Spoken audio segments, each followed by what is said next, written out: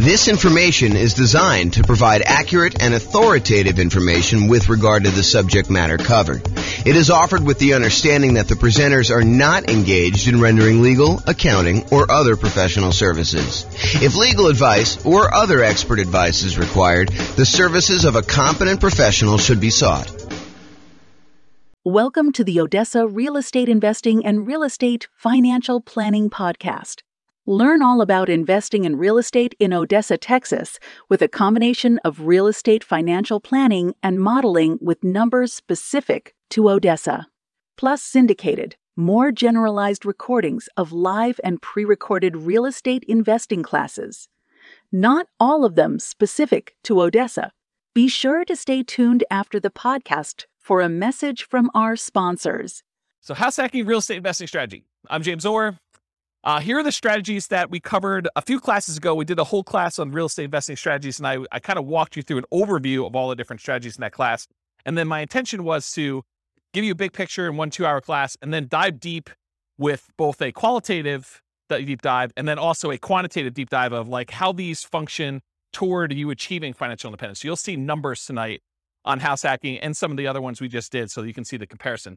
So here's the overview of the strategies. The primary strategies I intend to cover in the classes and the podcast and everything else are these three. The buy and hold, which includes short-term rentals and vacation rentals. The nomad strategies and all the variations like nomad by proxy, nomad with house hacking, which we'll talk a lot about tonight. Nomad to short-term rental, vacation rentals, nomad with lease option exits, and the ultimate real estate agent retirement plan. So all the nomad ones are part of that group. And then house hacking. So the third one, this is the final in the triad or trilogy for the primary strategies that we're going to be focusing on. So those are the three. Then we've got the whole group of these secondary strategies, which there's probably a lot of podcasts or a lot of people that kind of teach this, but it is not the primary focus of what I intend to cover in the podcast and the classes. So I'll tend to focus more on the three primary buy and hold, nomad, and house hacking and the variations of those. But there's other strategies too, which I will teach classes on just to kind of be a completionist. But it is not my intention to constantly be deep diving into this, although who knows, I get distracted. Someone kind of shows me this shiny object and I tend to go down this path where an entire summer becomes the summer of creative financing or something. But at this point in time, I do not intend to have these be a major part of the podcast. So the secondary strategies are the whole creative financing family, owner financing subject to rent to own, lease option, lease purchase, the ultimate strategy, and then anything like quick turning or flipping properties, that kind of strategy, the BRRRR and BRRRR models, which one has an extra R, wholetailing, options and option auction, tax liens, tax deeds, and then partnerships and syndications where there are three different roles for partners. The deal maker / syndicator, the guy who like puts together the partnership, brings in the money partner, brings in the loan partner, finds the deal, manages the whole thing. So that's the deal maker syndicator. Then there's the money partner, the person who brings in usually the money for the down payment and the reserves and holding costs and fixed up costs and all that other stuff. And there could be more than one, or one person can play more than one role as well. And then the loan partner, the person who actually signs for the loan or gets the financing for that. So those are typically the three roles of a partnership. And we'll go into some detail about those. The classes coming up for these, because I've got classes for all of them. I got a creative financing, quick turn, BRRRR, wholesaling, options, option auction, tax liens, tax deeds, and partnerships. Those will largely be in the similar format to what tonight is. So we'll do that. And then the things I'm not covering, I'm not going to cover real estate investment trust. Just go talk to a stockbroker and buy a real estate investment trust. Not going to do a whole class on that. And if people are asking like, well, what about probate? What about short sales? What about foreclosures? What about pre-foreclosures?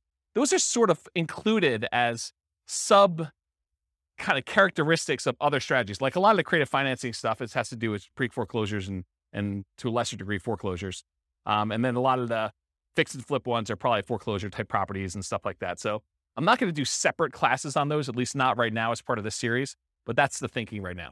Any questions on real estate investing strategies and what we're covering? I'm just like going off tonight. I'm just like in the zone, looking out the window and teaching. So if you guys have questions, let me know. All right, cool. All right, so house hacking. So let me just cover right up the top. There's no slide for this, but I think this comes up a lot when people hear me talk about nomad or they talk about house hacking. Nomad and house hacking are different. So nomad, if you remember, is sequentially buying owner-occupant properties. You buy a property as an owner-occupant, you move in, you live there for a year or more, but you have to live there usually for at least a year because that's the agreement you have with the lender. So you move in, you live there for a year. Then at the end of the year, you convert that property to a rental and you move into the next property. And you repeat that process until you acquire as many rentals as you want. There's technically no limit for the loan except for your ability to qualify. So it's not like you can get 10 and then you're done. If you're doing conventional financing as an owner-occupant, you can do 11, 12, 13, 14, 15. Where if you're doing regular non-owner-occupant, you usually get cut off at 10. So there usually is a hard limit. And that limit has changed over the years. It wasn't always 10. It's currently 10 right now, and who knows what the lending policy will change in the future. It might get more lax, it might get more strict. You never know. So the difference between nomad and house hacking. So nomad, you're buying property sequentially. You're buying them as an owner-occupant, moving in, converting them to a rental, and you're just repeating that process.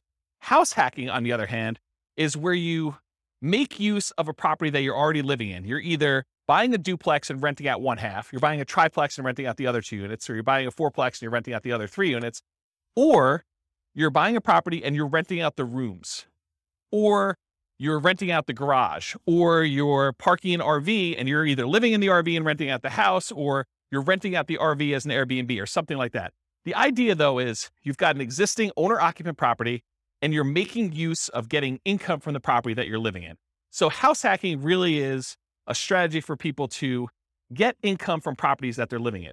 You can combine nomad and house hacking. You can buy a house as an owner-occupant, move in with the intention of moving out in a year, converting that one to a rental. And while you're there, you can have roommates for the property that you're living in. So you can almost use the roommates as a way for you to save up your down payment to buy the next property. It's one way to think about it. Okay. So house hacking is similar in many ways to nomad because you're doing owner-occupant properties. And so all the financing and a lot of the risk profile is very similar. Most house hackers are trying to reduce, or in some really ideal cases, completely eliminate their housing expense. With Kevin, you said you're doing house hacking right now. Are you able to get to offset your housing costs completely?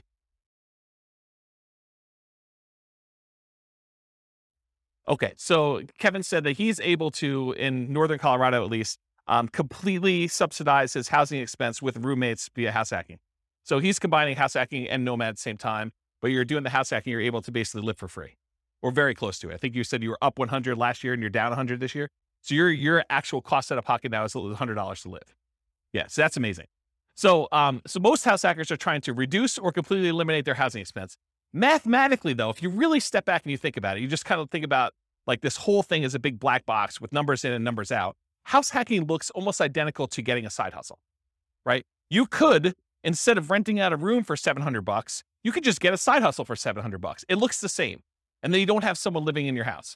But the nice thing about house hacking is if you've got extra space in your house and you're willing to put up with a lot of the inconveniences of having people there, there's some pluses, but I think a lot of people think that there's some inconveniences with it.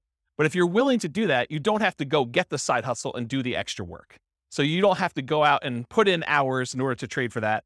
And you can actually get some extra income from doing it.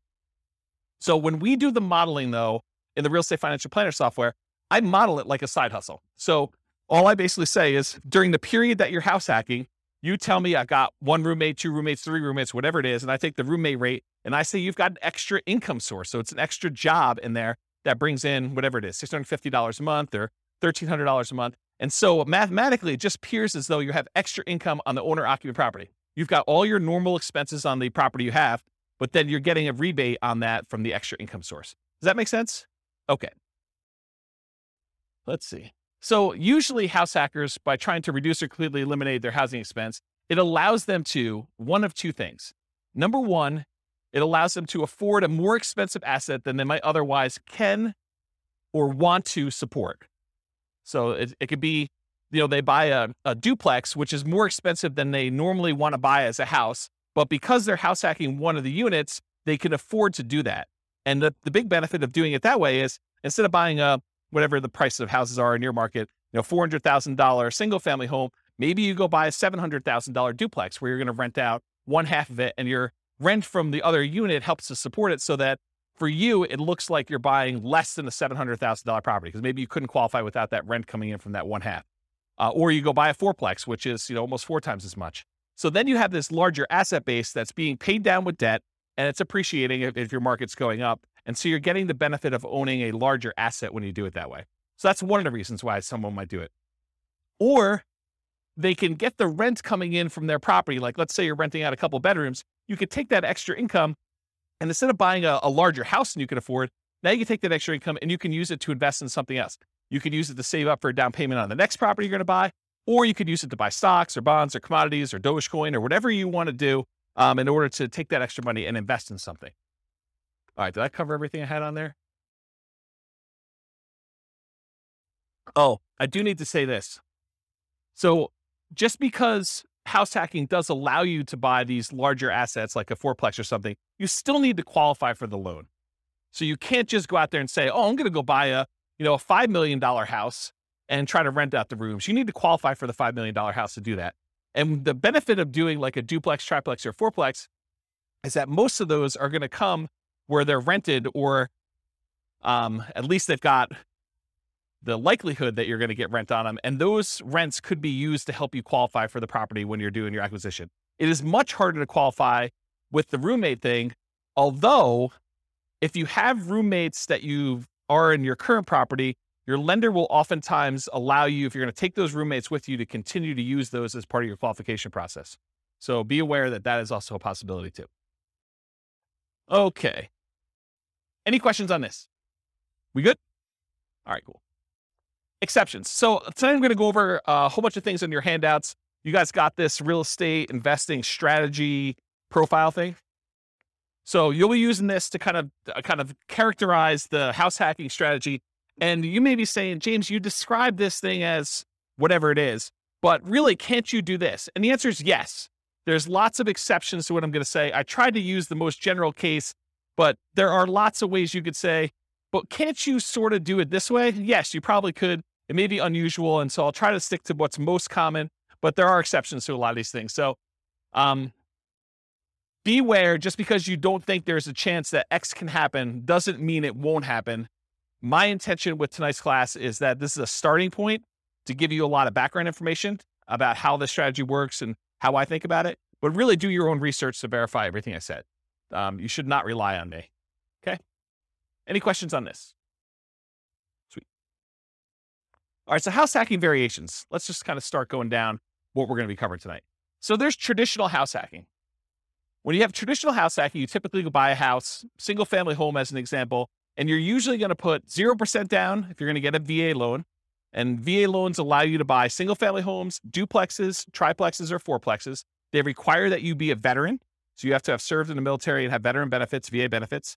And you could use that up to a certain limit. You're not limited to just one. You're limited to the actual the benefit you have from the VA. So you could possibly use your VA benefit for more than one house if you happen to be in an area and to find a property that's inexpensive enough. Or if you sell your VA property, then you could reuse your benefits, although it's a little bit more expensive to use them on the second time. So VA is usually a specific loan program that you have to be a veteran to get. It's a nothing down loan program. Instead of having PMI, private mortgage insurance, which private mortgage insurance is an insurance that the lender requires you get when they make you a loan where you put less than 20% down. It protects them in case you default. So they basically said, hey, listen, if I'm going to let you put 5% down on a property, then I want to make sure that you pay a third party insurance in case you default as the buyer on the property. I want to be protected. Okay. So in those cases, PMI protects the lender. With VA, though, there is no actual PMI with VA. Instead, they charge an upfront funding fee. And you could choose to pay your PMI as one lump sum upfront fee. But VA is a special case where the Veterans Administration actually charges you an upfront funding fee, which is part of their insurance that they use in order to make good on any loans that go bad when the VA guarantees it with the banks, the local banks that are doing it. So if you're going to go buy property, you could do 0% down for VA, and that's one of the two loans that you can do for multifamily. So if you're not a veteran, you're going to have to do this other one if you want to buy a duplex, triplex, or fourplex. But basically 0% down is the VA loan, or you could do a 3% down conventional loan. And these loans are all on your sheet here. What does the top of the sheet say? Loan type mortgage insurance comparison. So there's a little spreadsheet here that shows you all the different loan types if you've got that handout. And it shows you all the different ones. You can follow along on that one if you want to take any notes. So 3% down is another conventional loan program. It requires PMI for doing that. And there's two different options that I have on there, although there's a third lump sum upfront fee. You can either pay it monthly, the PMI, or you can choose to have the lender pay it for you on your behalf, and you are voluntarily taking at a higher interest rate instead. So think of it this way. You guys know that if you wanted to go get a loan, you could tell the lender, hey, listen, what are the rates today? And they tell you 5.5%. You say, well, what if I wanted to pay you? Could I buy down my interest rate? And they say, yeah, you could pay us 2 points, whatever 2 points are in the loan, and we will allow you to have 5.375 instead of 5.5. So you could buy down the interest rate like that. Well, what most people don't realize is it works in the other direction too. You could say to the lender, look, interest rates right now, if I'm not paying any points, is 5.5. What if you actually raise the rate voluntarily to 5.625, take a voluntarily higher interest rate on the loan? The lender would then give you a credit back, which could then cover some of your closing costs, not your down payment. You always need to have that 5% down or 3% down or 3.5% down, that you can never get rid of the down payment portion of it. But some of your closing costs, the lender can contribute. So it could pay things like title insurance or your prepaids on, your insurance or things of that nature. So it can pay some of those things in advance as part of your prepaids, as part of the closing costs. So you effectively end up coming to closing with less money by voluntarily taking a higher interest rate, which means your payment's going to be higher. Okay, so that's one option. Okay, so getting back to this, so there's usually different down payments. 3% down is one of the conventional loans. There's really 3 types of ways to pay: PMI, lump sum upfront, which I don't have on that sheet. There's lender paid, and I show you the difference of the interest rates between lender paid, or you can pay it monthly. And you can do that until usually the loan gets to an 80% loan to value. And then at that point, it usually drops off, except with FHA. FHA, the PMI never drops off. Okay. So the next loan is that 3.5% FHA. So 3.5 FHA financing. There is both an upfront fee and also monthly PMI for FHA, and the PMI on FHA never goes away. So it's there for the life of the loan. Not even when you get down below 80% loan to value, the PMI doesn't go away at all. The benefit of using FHA, though, is with FHA loans, you could buy duplexes, triplexes, or fourplexes with 3.5% down. You have to owner occupy one of the units. These are all owner occupant loan programs. Okay. So you can buy single family homes, duplexes, triplexes, or fourplexes with FHA, all for 3.5% down, or 5% down. There's a 5% down conventional loan program. Again, it's the same PMI options as a 3% down conventional program. You don't need any special, veteran benefits or anything to get those. And that's typically what most clients are using to do Nomad. They're using 5% down. Okay.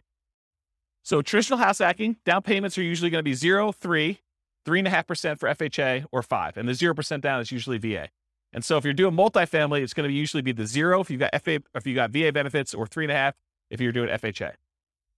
In traditional house hacking, it could be single family home with roommates, including what I call non-conforming duplexes, triplexes, and fourplexes. What's a non-conforming duplex, triplex, or fourplex? Anyone have an idea? So an example would be a walkout basement. So in other words, you have a part of your unit that's technically not a duplex. It's not listed in public records as a duplex, but it's sort of set up where it feels a lot like a duplex, where you can have a completely separate living area, like a basement that has a walkout where they can come and go as they please through the back door. Maybe you set up a kitchen unit down there against, a lot of times against regulations of the county or the city that you're living in. Or maybe you just have like a kitchen set up, but no stove. You have like a little mini fridge and a little mini bar sink area. And they use like a little hot plate in order to cook their meals. So it's not technically a duplex, triplex, or a fourplex. It's not listed in public record as that. It's not zoned for that, but you're sort of using it like that. A lot of people, there's some people that have converted these up-down bi-level plans where you walk in the front door and they added doors right before the stairs so that now they have an upstairs and downstairs. So you walk in, there's a little landing area, and if you go to the left, there's a door that goes upstairs with its own unit. And if you go to the right, you open the door, there's a staircase that goes down to another unit. And some people have converted these to non-conforming duplex units, and they kind of rent out both of them. Okay. So you could do the single family home with roommates, or this non-conforming duplex, triplex, or fourplex from the single family homes. Or you could do legitimate duplexes, triplexes, fourplexes, actually zoned multifamily property where there's a unit, there's 2 addresses. It's zoned that way in public records. Like there's 2 different utilities, 2 different electrical boxes, 2 different water lines going, and so on. There's also slight variations on these, like additional dwelling units where you have a single family home with its own like mother-in-law suite or a multi-generational property. There's a whole builder now that's kind of catering to this group. They've got a whole bunch of new construction properties where they have 2 front doors, and one of them is like an intergenerational suite. There's a door that you can close between the units so they still connect, but they're technically 2 separate units. They have 2 kitchens, 2 sets of living areas, 2 bathrooms, all that stuff. So it's like a duplex, but it's still technically a single family home, which is an interesting product. So if you have a single family home, or even a duplex, triplex, or fourplex, you could rent out rooms in your unit, in like your actual side of the duplex. You could rent out rooms in addition.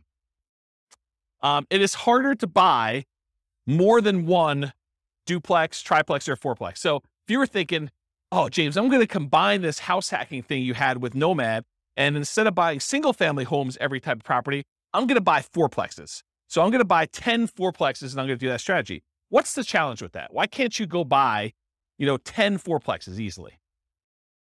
Anyone know? The financing. So if you have a VA loan, you could go buy 1, maybe 2 if you didn't use all your VA benefits to buy 2 duplexes or 2 fourplexes sequentially. You buy 1, you live there for a year, you convert it to a rental, you move out, you buy the next one. And if you have a little bit left over in your VA benefit, maybe you could do a second one with that. But then once you get beyond 2, this is like an ideal situation where you're able to find one cheap enough. They didn't use all your benefits. After you've done the 2 though, let's say you want to go buy a third one. What's the financing you can do in order to do that? FHA. So FHA is the only other one you could do to buy triplexes, duplex, triplex, or fourplexes. You can't do the conventional one with low down payments, like a 5% down. So if you wanted to go do a low down additional unit, then you could do your FHA. What's the problem after you get your 2 VA ones? That's really a stretch to do. That'd be really hard to do. And that third FHA one. Yeah, you can't do more than 1 FHA loan.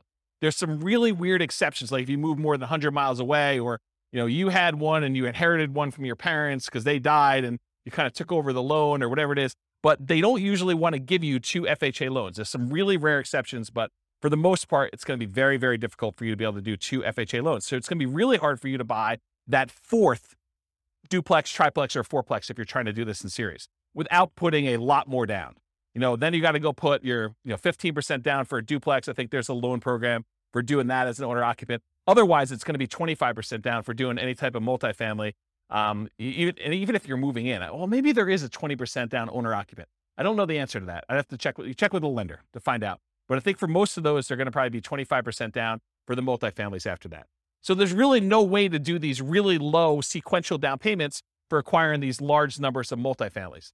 Primarily, you're going to be doing 1, maybe 2 if you're lucky. If you happen to be a VA, a veteran, and you can get a VA loan for 1, or maybe you met your spouse in the military, you get 1, your spouse gets the next one. Maybe you're able to squeeze out a third one because one of you didn't use all your benefits. And then you go to the FHA for her, you do the FHA for him. Maybe you can get to that. But you're talking about the stars having to align and it being perfect. The chance of you doing it is really, really, really hard.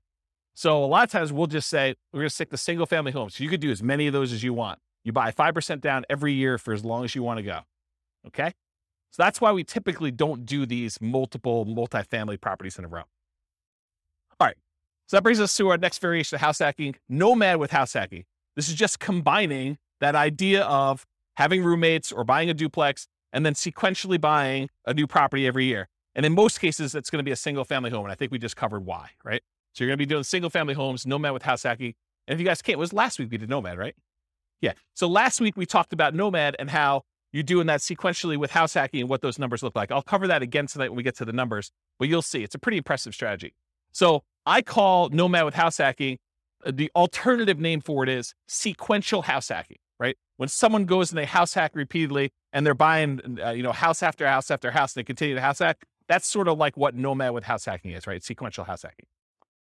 House hacking with traditional buy and hold. So sometimes you'll go and you'll do your one house that you live in and you get a roommate or 2 or 3 or 4 and you live there and you're getting really nice extra income, or maybe you're living for free or significantly reduced.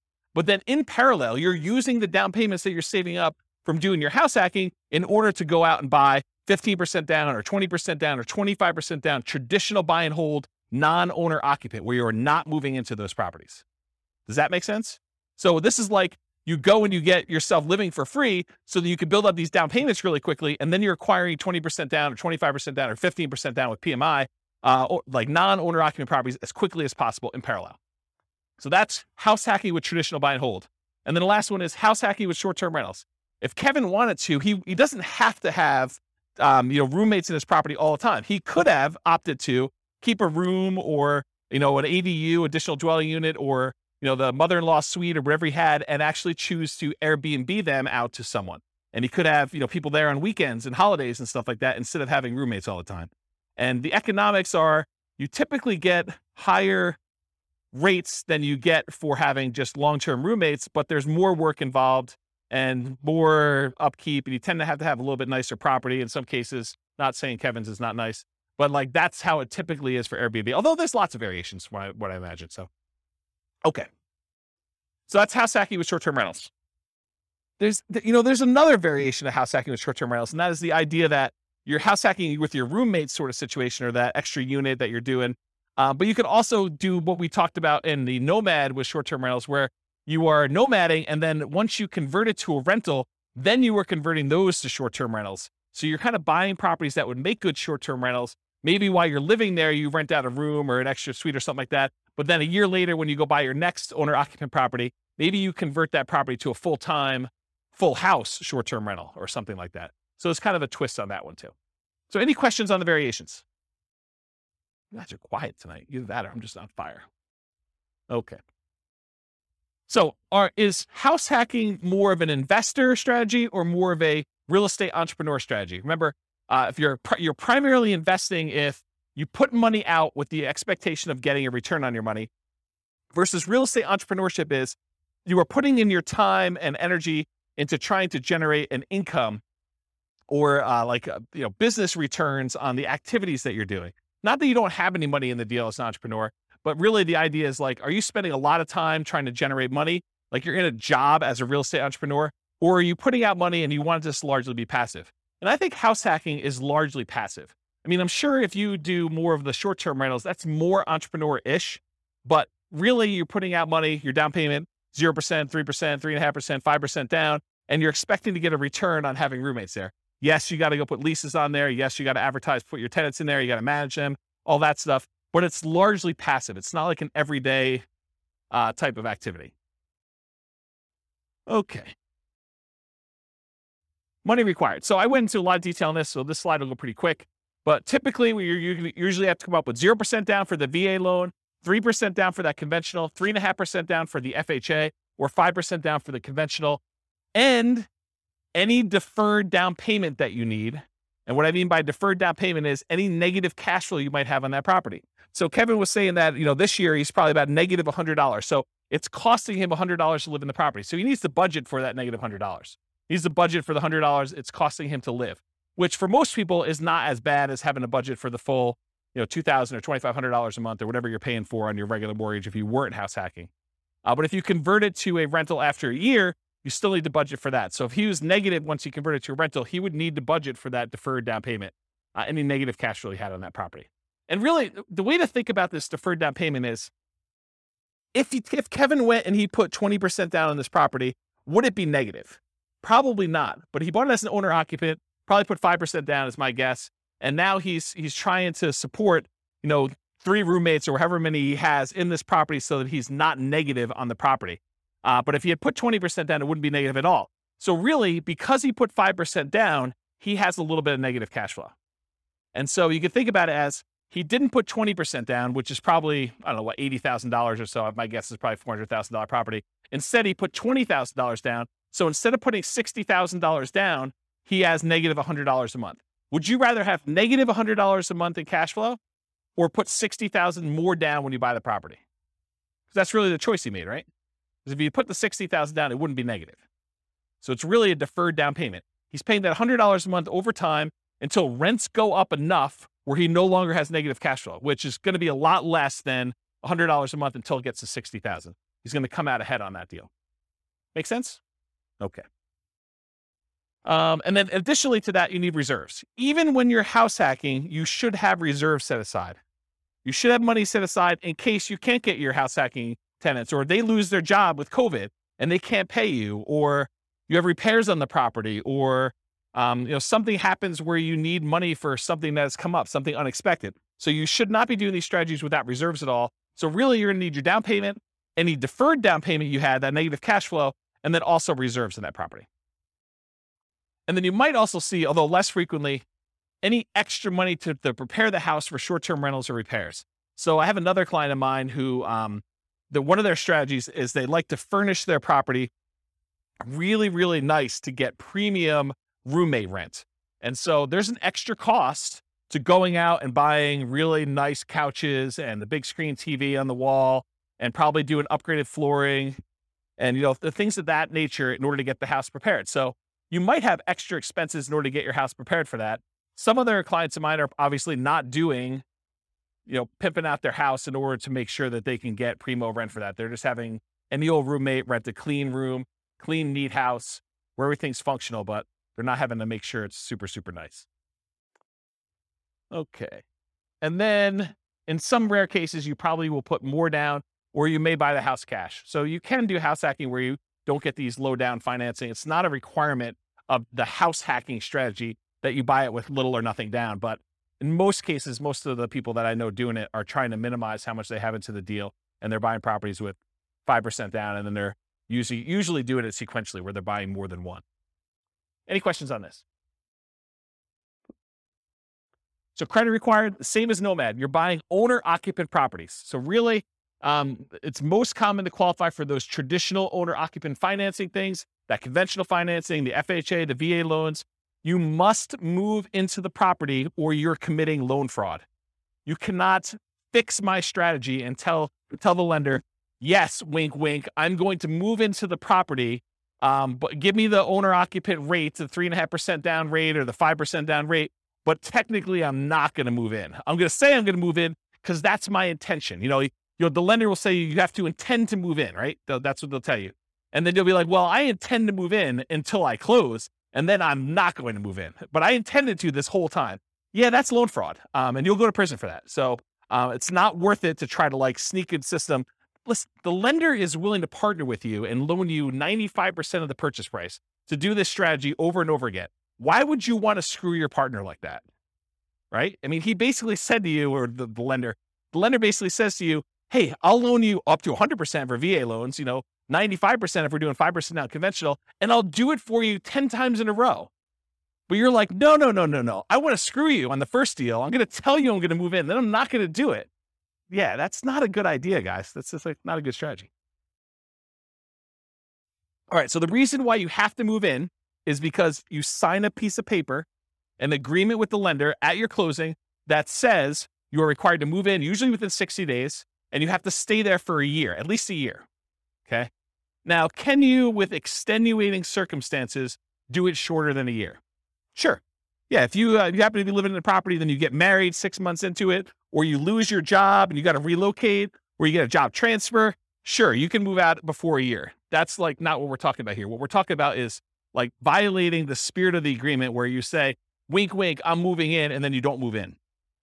And in case you're wondering, James, but how will they find out? I mean, come on. I mean, they're not going to come around and knock on the door and check to see if I live there, are they? Yes, they will. At 6 a.m., according to one person in the room. So yes, they do come and they verify that you are living in the property. They spot check it. It's not like every single one's going to do it, but they will do that. Okay? So typical credit score needed for doing these loans, it's all on that worksheet I gave you, the loan one. There's a list for credit score, minimum credit score in there. The typical credit score for most of these programs is 620. There are some exceptions, maybe down to 580, FHA and VA. Better credit often will get you a better interest rate, although I don't think FHA varies based on credit score, and lower your private mortgage insurance.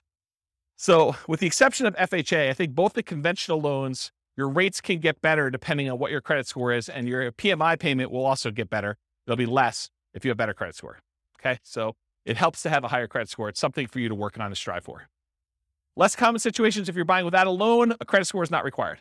So if you're paying all cash, it doesn't matter. But in most cases, you're going to need a credit score in order to do this. And realize that credit score requirements can change over time. So do check with your lender. Don't come to them and say, but James told me in class that I could do this with 620. you're required to give me that loan. No, that's not how this works. The lender will tell you what is required to do your loan, and then that's the rule you need to kind of do with. It doesn't matter what I say. Okay? Any questions on that? Sweet. All right, so here are the Fannie Mae regulations for qualifying for a loan and how they look at rents on your owner-occupant property. So I'm going to read this to you, and then I highlighted in red the section that talks about how they deal with house hacking. So the title of the section is Treatment of the Income or Loss. The amount of monthly qualifying rental income or loss that is considered as part of the borrower's total monthly income or loss, and its treatment in the calculation of the borrower's total debt-to-income ratio varies depending on whether the borrower occupies the rental property as his or her primary residence. Principal residence, what it says, okay? And then here's a section that applies. There's another section which is when you are not talking about your primary, which I will not read. But since this is a class on house hacking, I do want to read this section to you as to how they qualify you for the loan. So if the rental income relates to the borrower's principal residence, and then there's 2 bullet points. Bullet point number 1, the monthly qualifying rental income, as defined above, it's before this section, must be added to the borrower's total monthly income. So if you have positive income coming in from this property, they add it to how much you make. The income is not netted against the principal, interest, taxes, insurance, and HOA of the property. That's what it says on there. The full amount of the mortgage payment, principal, interest, tax, insurance, HOA, must be included in the borrower's total monthly obligations when calculating the debt-to-income ratio. So what they basically said is any rent you get on the property counts as income to you. It's like what I just told you, where it's like a job. It's like a side hustle. So if you're getting $650 a month from a roommate, it assumes that you're making $650 a month extra as income. And then you still have to have the full principal, interest, taxes, insurance, and HOA that you qualify for as a obligation, as a debt that you're qualifying for when you do the debt to income. So how many people, don't raise your hands, how many people think it's a good idea that when you get a roommate, one of the benefits is they can slip you cash under the table and you don't pay taxes on it? Is that like a good idea? No, it is not a good idea, okay? You want to report it on your tax return. You want to show a history of getting roommate rent so that when you go qualify for the loan, it just shows up on your tax return and then your lender can use it to qualify you. You don't want to go and think short term and think, oh, I'm going to save myself a couple dollars and I'm going to not pay taxes on this income I got from my tenant. No. You want to pay taxes on it and you want to get the depreciation benefit of having a roommate there so you can depreciate part of the property anyway. So that was a pause for beverage. Okay. So any questions on these guidelines? Cool. So skills required. So what are the skills you need in order to do house hacking? You need to be able to analyze deals, which we'll talk about here in a second, but use that the world's greatest real estate deal analysis spreadsheet in order to do the deal analysis.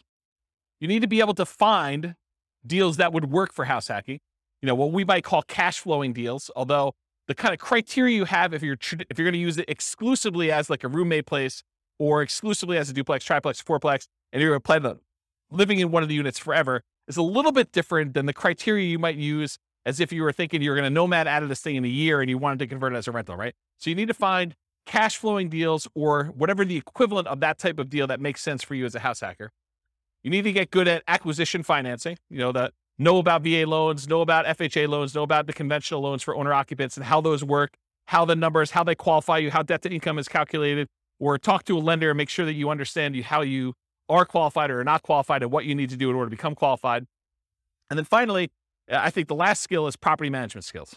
So you need to know either one of two things. You either need to know how to manage your property manager if you're going to have someone else do it, which is probably going to be for like your duplexes, triplexes, and fourplexes.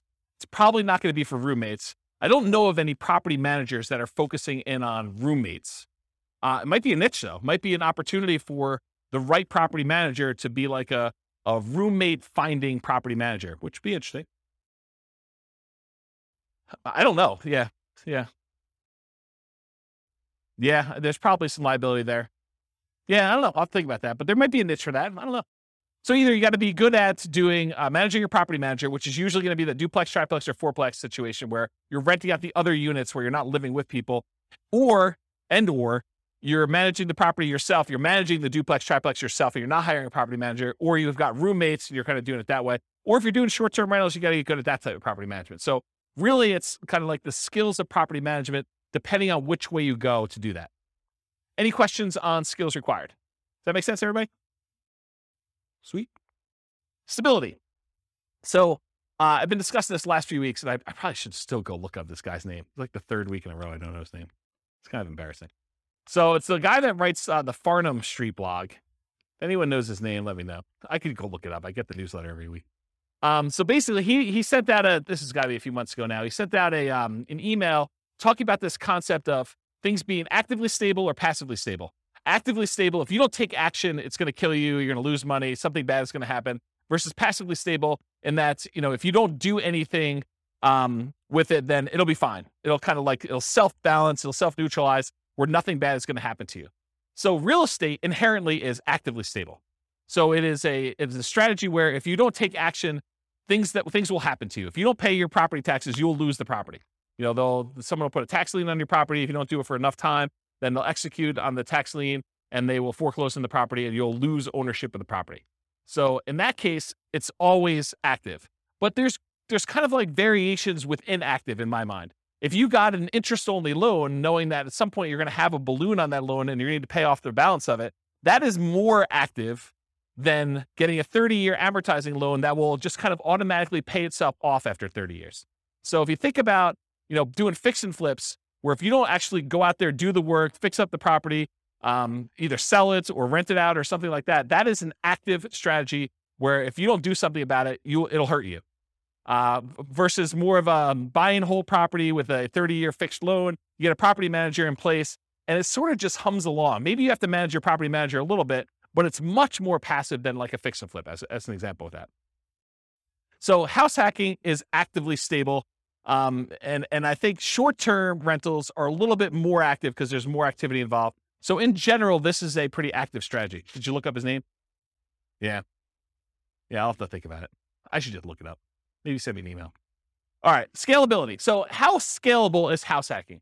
And I used to have an extra slide here where I talked about, real estate in general gets you to just really big picture.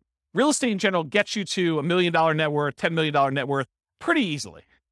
But in order to scale above 10 million, you need to do different things. You need to be thinking differently. You need to be buying different types of investments. And even beyond that, it's much, much harder to do real estate to a, much larger scale than, 10 million as an example. And 10 million is relatively arbitrary. It's not like an exact number. So how scalable is house hacking? Is it something that's going to get you to 10 million? And the answer is probably not, right? I think house hacking could get you to that kind of 1 million to maybe pushing 10 million if you're doing more sequential stuff. But house hacking just one property where you get roommates, that's really not going to get you to these big numbers. So it's not super scalable in that way, unless you're starting to kind of combine it with some type of sequential buying, like a nomad strategy where you're buying one every year and you're trying to do that. And then maybe you're converting those, you're kind of selling them off after a period of time and converting that into larger multifamily properties. And you're really leveraging up as you go. That's more of a scalable strategy. So house hacking is often limited to one per new property per year. And as soon as you're repeating the process as a nomad with house hacking, I think I talked about that, like if you're going to do that. And then from that perspective, it's hard to scale because you're only able to do one a year. If you had an unlimited amount of money and you were buying properties where you're not moving in, you could buy 10 a year. But with house hacking, you got to buy one per year. And that's one of the reasons it's not super scalable. It could increase speed with short-term rentals where you could buy a second home with 10% down in parallel every year. You could also do it where you're buying traditional 15% down, non-owner occupant, 20% down, or 25% down, non-owner occupant in parallel as well. But from another perspective, it actually is more scalable because it requires less down payment. Instead of having to come up with 20% down, you can come up with 5% down. So from a down payment perspective, it seems like it actually encourages scalability because you can acquire more properties with less down payment. So in that way, it's more scalable. But in general, I think it's one of the slower strategies at first, although it does help you also build up down payment. So I don't know, there's that to be said. Any questions on scalability? Cool. Risk exposure. So overall, I think house hacking is medium risk, is considered a medium risk type of investment. And for the last 3 classes or so, buy and hold, Nomad, and house hacking, I've told you that all three of those are pretty much medium risk. So you're like, is everything medium risk? No. And we're going to find out. There are other strategies we're going to cover in future classes that I think are different risk levels. But for the last three, they all kind of have very similar characteristics because they all include these risks. Although house hacking and Nomad probably have an additional risk, which is this first one, amplified returns.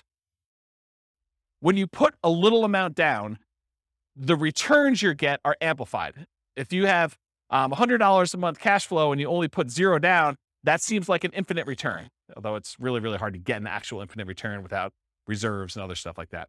So, but the idea is that you have amplified returns. So a positive $100 seems like an infinitely positive return. But if you have negative $50, that is also negatively infinite. So it's amplified in those directions depending on what you do. Whereas if you put 20% down or 25% down and you have a slight increase or slight decrease in rent, or you have a repair, because you have so much more invested, those returns get muted. They get softened a lot more. And so they're not as radical in either direction. So it can go both ways for these amplified returns from the small down payments. In addition, another risk is the increased likelihood of negative cash flow or deferred down payments with these small down payments you're making. So by putting 0% down or 5% down, you have a much greater probability of having some negative cash flow on a property or deferred down payment. If you had put 20% down or 25% down, the chance of you having negative cash flow would be much, much lower. Okay. You could have the risk of your price declining during ownership. Property values do not go up, even though Kevin says they always go up. Rents can go down during your ownership. Property values can go up, property values can go down, rents can go up, rents can go down. If this is the first time you're hearing about that, don't be surprised. I think a lot of folks, especially the last decade or so, rents have gone nothing but up. Rents can go down. So can prices. Your credit is at risk. If something bad happens to you and you're no longer able to make that mortgage payment or manage that property, there's a chance that you could have a foreclosure, and that could mean an impact to your credit report. And so your credit is at risk by doing that. And then you have all the typical tenant and property management risks, slip and fall, being accused of violating fair housing laws, all those types of things. You have all those risks when you do house hacking as well. You could argue that there's slightly more risk with short-term rentals, vacation rentals, but I think that is offset by the higher income you get from vacation rentals. So I wouldn't consider that a significant extra risk. Although you do have a slightly different additional risk that you with short-term rentals than you do with, year-long leases type things. And that is that there are a lot of municipalities, cities, counties, HOAs that are coming in and cracking down on short-term rentals. And they're saying, hey, we are not allowing short-term rentals anymore. So I think there is an additional risk that you could see your short-term rental go from something that you were able to operate to something you are no longer able to operate because your HOA or your city or your county came in with additional, more restrictive rules and limited your ability to do that. Does that make sense? Okay. Also, insurance companies. I've heard some insurance companies are not allowing short-term rentals. You need to go get a specialized insurance company to do this. Okay, so profit speed. How quickly do you make money, and what size or magnitude of money do you make at one interval? So with house hacking, you typically can start seeing a profit immediately. That's one of the differences between house hacking and Nomad. Is Nomad, you buy a house, you live there for a year, and unless you're house hacking while you're nomading, you're not getting income on that property for a year. You got to support that property until you go and convert it to a rental. That's potentially problematic if you need income right away. With house hacking, you move in, you can get roommates right away. Of the people that had roommates in this thing, how many have moved in like that day had roommates? Yeah, so like 3 people in a room already had roommates when they moved into their property. So you could be earning money like that instant. In fact, you probably got down payments, security deposits, and everything in advance. So you probably got those up front. So with house hacking, you typically start seeing profit right away. Rents and security deposits are typically paid in advance. Short-term rentals while you're still living in the property may increase your cash flow. It's not common with roommates, but using a property manager can slightly delay your time to receiving cash flow. There's usually a delay between when they collect it and when they pay out to you. So I've talked about this in other classes. I'll give you the really short version rundown of this, but this is the return on investment quadrants. So on the left-hand side are cash later quadrants. That's appreciation and debt pay down. Those are the things you get later on when the property value goes up over a number of years. You pay down a loan over a number of years. Your amount of equity you have has usually gone up over that time. So this is usually money that you see over time. And then the now stuff, cash flow and tax benefits. So if you're getting rent from your roommates, that's the money you tend to see right away. And then the tax benefits, which is usually depreciation. You usually see that either in your paychecks because you went and you increased your exemptions, or at the end of the tax year when you get a larger amount back in your refund, or you had to pay in less of the amount that you owed. Kind of that's how that works. So those are kind of how the quadrants work. The ones on top, appreciation and cash flow, those are speculative. You're kind of like market dependent. You're relying on things to go your way, like property values going up or rents kind of remaining where they are or rents going up. And the ones on the bottom, debt pay down and tax benefits, those are sort of like the base of the pyramid where contractually you get debt pay down no matter what the market does. If you get a 30-year loan, you're paying down a certain amount of debt with every mortgage payment, whether you like it or not. Okay, that's what the debt pay down portion is. And then tax benefits, unless the tax law changes, you're getting depreciation for 27 and a half years, whether you like it or not. Okay, so those are the two kind of like baseline ones that are not market dependent. They're less speculative. They're only speculative if you stop making your mortgage payment, or in tax benefits wise, if the tax law changes and you're no longer able to take depreciation. Okay, so we talked about that. Any questions on profit speed and profit size? Oh, I'll comment on size. So the interesting thing about house hacking is it has the potential of bringing in more cash flow than a lot of other strategies.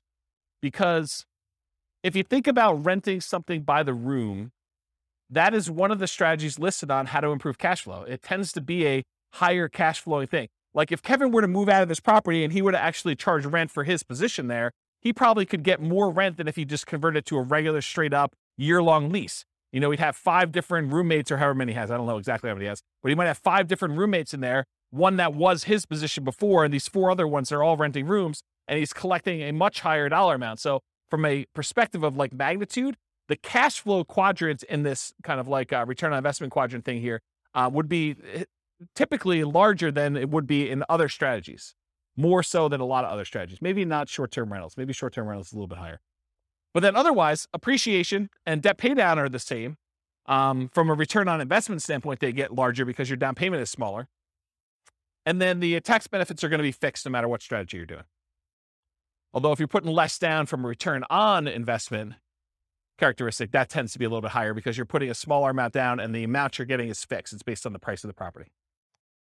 Any questions on profit speed? All right, cool. Finding deals. How do you find house hacks? How do you go find a duplex or triplex or fourplex or, a room with, a house with additional dwelling unit or mother-in-law quarter? How do you find those? Patience. Yeah, they are harder to find around here. That's true. Although Greeley's got a lot of duplex, triplex, fourplex. Not as much Fort Collins or Loveland. So the most common methods for finding these, multiple listing service, that's where the overwhelming majority of them are going to show up. In addition to that, you could do for sale by owner. And for sale by owner really breaks down into 2 groups. There's the actively marketed for sale by owners that are going out there, they're listing their property on Zillow, they're putting a yard sign up, they're doing things in order to encourage people to find their property. And then you've got all the hidden for sale by owners. And those you got to find by doing marketing. These are the people that maybe they don't know they're going to sell, or maybe they haven't told anyone they're going to sell, but they want to sell, or they'd be open to selling. Okay. And so those are all the hidden ones. You usually find those by either marketing or networking. In addition to that, can you go find, the rogue duplex or single family home with a mother-in-law suite or something like that from a wholesaler? Can you do that? Yeah, I think that comes up, but I think that's more of a secondary, more unusual strategy for you to find these types of properties. Any questions on finding house hack deals? We got one more slide on finding stuff. So when you're looking inside the MLS, you could definitely set up searches for show me all the duplexes, show me all the triplexes, show me all the fourplexes. That's pretty easy. But then there's a bunch of keywords that I think will be helpful for you if you're searching to try to find house hacking type properties. So additional search terms might include mother-in-law, in-law, or suite. And I would spell suite correctly, S-U-I-T-E. I would also spell it wrong because not all real estate agents can spell. Okay? So I would put it in there as both the correct spelling and the incorrect spelling so that you catch the ones that they don't know how to spell. I'm picking on myself. I'm a real estate agent too. So I think you search for words like that. You could also search for the term separate entrance, because I think that would also be a key. And you're going to do these searches and there are going to be false positives that come up, right? You're going to be like, It'll say something like, stay away from the mother-in-law with this amazing spacious house in the mountains, right? And so it has nothing to do with the mother-in-law suite. They just happen to use the mother-in-law, and that's not really a property you necessarily want to use as a house hack. But I think doing these search terms will give you enough positives that it's worth putting them in and doing a search for. So mother-in-law, in-law, suite, those 3 terms. Separate entrance is another one. Kitchens, plural. If you do a regular search for kitchen, it's not going to help you. But kitchens, that usually implies that there's more than one, and that usually is a sign of a property that could be a good house hack for you. ADU stands for accessory dwelling unit or additional dwelling unit. The term accessory dwelling unit or multi-generation or multi-generational, those terms could help. Basement apartment, another term to search for. Garage apartment, maybe even just apartment. Cottage, compound, pool house, boat house, maybe wet bar. If you're looking for ones where you can actually park an RV and you have your RV where you live in, or you rent that out as a different Airbnb thing, maybe do a search for RV. Airbnb, VRBO, vacation rental, short-term rental, STR, which is abbreviation for short-term rental. A lot of times there's limited in space, and so some people will use abbreviation for that. House hack, just do a search term for that. And I would probably do that with space and without a space, because I think some people think it's one word. Roommate, also roommate with a space, without a space. Non-conforming, for example, non-conforming duplex. I wouldn't recommend violating any rules to rent these, but if you're willing to, or if it's something you're willing to go and do the correct paperwork in order to get it converted to conforming, then you might want to consider that. But you guys do realize if you go buy a non-conforming duplex, a single family home that's really set up as 2 different units, that the county can come and say, or the city can come and say, hey, you can't do that. That's against the rules. And they could fine you, or they could force you to kind of clean that up. So if you bought a property and you paid a premium in order to acquire a property that really isn't what you're using it as, that's potentially problematic, right? And there are some people that, at least around here, there's occupancy rules. So if you've heard of the U+2 rule, it means you can live there plus 2 other people. So if you had 3 roommates and you'd be violating the rules. And at least around here, the rules are pretty stiff. I think the penalty for violating the U+2 in the city of Fort Collins is $1,000 per day per person. Yeah. So if you're violating with 2 extra people, it's $2,000 per day. It's pretty gnarly. And there's always talk about whether they're going to repeal that or change it or amend it or whatever. But as of right now, I think that's the rule. And in case you're wondering, they don't really enforce it. That's just sort of on the books. No, they have at least 1 full-time enforcement agent. I think they may have more than 1 now, where they're actively going around there looking for people doing this. And if you have a neighbor, if you got 4 roommates, you got 4 cars, and you accidentally park too close to the one neighbor's house, they'll just call the city. So you don't want to do that. And they're so serious about it, at least around here, they will make you sign a form when you buy the property and when you sell the property that you acknowledge that rule. And you're supposed to have a copy of that form with every lease that you do. And not having the form is a fine. So if you do a lease in the city of Fort Collins and you don't have that form, then you're violating it. And if they find out, they can charge you a fine for not having the form that says there's a U+2 law and that you agree to abide by it, for not having that if you don't sign a lease with it. Okay? So just be careful about this non-conforming stuff. Don't think to yourself, hey, there's this 8-bedroom house. I'm going to get 7 roommates, and this thing's going to be amazing. Maybe not. Maybe not. Might not work out the way you planned, okay? So definitely check your zoning regulations and your occupancy rules in your city that you're doing that for. Any questions? Is this helpful, this little list for doing stuff? All right, cool. So if you're going to go analyze a deal for House Hack, go download the spreadsheet, realestatefinancialplanner.com/spreadsheet. You can download it and do house hacking analysis. Now, if you're going to go get a couple roommates, but it doesn't cover your rent, it's going to show negative, right? Right? Your returns are going to be negative for that first year. You've got a $2,000 a month mortgage, principal, interest, tax, insurance, HOA, all that other stuff, and you're only collecting $1,800. It's going to look like you have negative $200. That's because you're living there for negative $200. Right? You're paying $200 to live there. So think about it that way. But then, next year, if you decide to do like house hacking with Nomad or Nomad with house hacking, where you're kind of doing these sequentially, next year it should be very different. And so maybe you run it as if you're going to do it for next year, kind of do your year 2 analysis when you do your deal analysis up front. Any questions? All right, cool. Market conditions. So what kind of market would you want to do house hacking in? Would you want to do it in a market that's declining, where prices are going down, or rents are going down? Probably not. So in an ideal world, you want markets with good cash flow and markets with strong appreciation and rent appreciation. It is challenging in markets with significant negative cash flow, although I'll tell you, house hacking sure helps. And markets with no or negative appreciation or rent appreciation. It's a little bit harder to do in those markets. Any questions on market conditions? Accessibility, availability. In many markets, there are plentiful deals for you to select from the MLS. So it's really just selecting the best one, right? You get to look at a lot of them. You get to decide which one's going to make the most sense for you. In some markets, you're sifting and sorting, trying to find the best of the best, right? Like all the deals are positive 10% cash on cash, and you're trying to find the best 10% cash on cash deal, or one that's got a little bit better. Or maybe you're making trade-offs for location or for condition, or things that are like second and third tier. And in some markets, like our market, it's really, really, really hard to find properties that have positive cash flow right now with where interest rates are, where prices are, where rents are. And so a lot of times that takes the front driver's seat, and then you're making secondary selections based on, location or something like that. You're like, look, this is the closest we have to not being significantly negative cash flow. So of the ones that are available in this part of town or this sub-city or whatever we're doing here, let's go pick the best location in this new construction neighborhood as an example. So it's sort of like that when you're in these markets like this. Okay. Interest rates may be a significant factor, whether properties will cash flow or not. It's much harder to cash flow at 5.5% interest rates than it was at 3.0. Just much harder. Owner-occupant REITs can help over traditional buy and hold. So with traditional buy and hold, most of the time we're putting 15% down, 20% down, 25% down, and those are non-owner-occupant rates. If you look on the spreadsheet here, it shows you the non-owner-occupant rates are like, 6.625 versus 5.5 for the owner-occupant 5% down. So pretty significant increase in rates when you do owner-occupant versus non-owner-occupant, at least right now. And that typically holds true over time, but rates vary every day. They can go all over the place. And then finally, verify that you can use the property with the number of roommates you expect and or as a short-term vacation rental before you buy.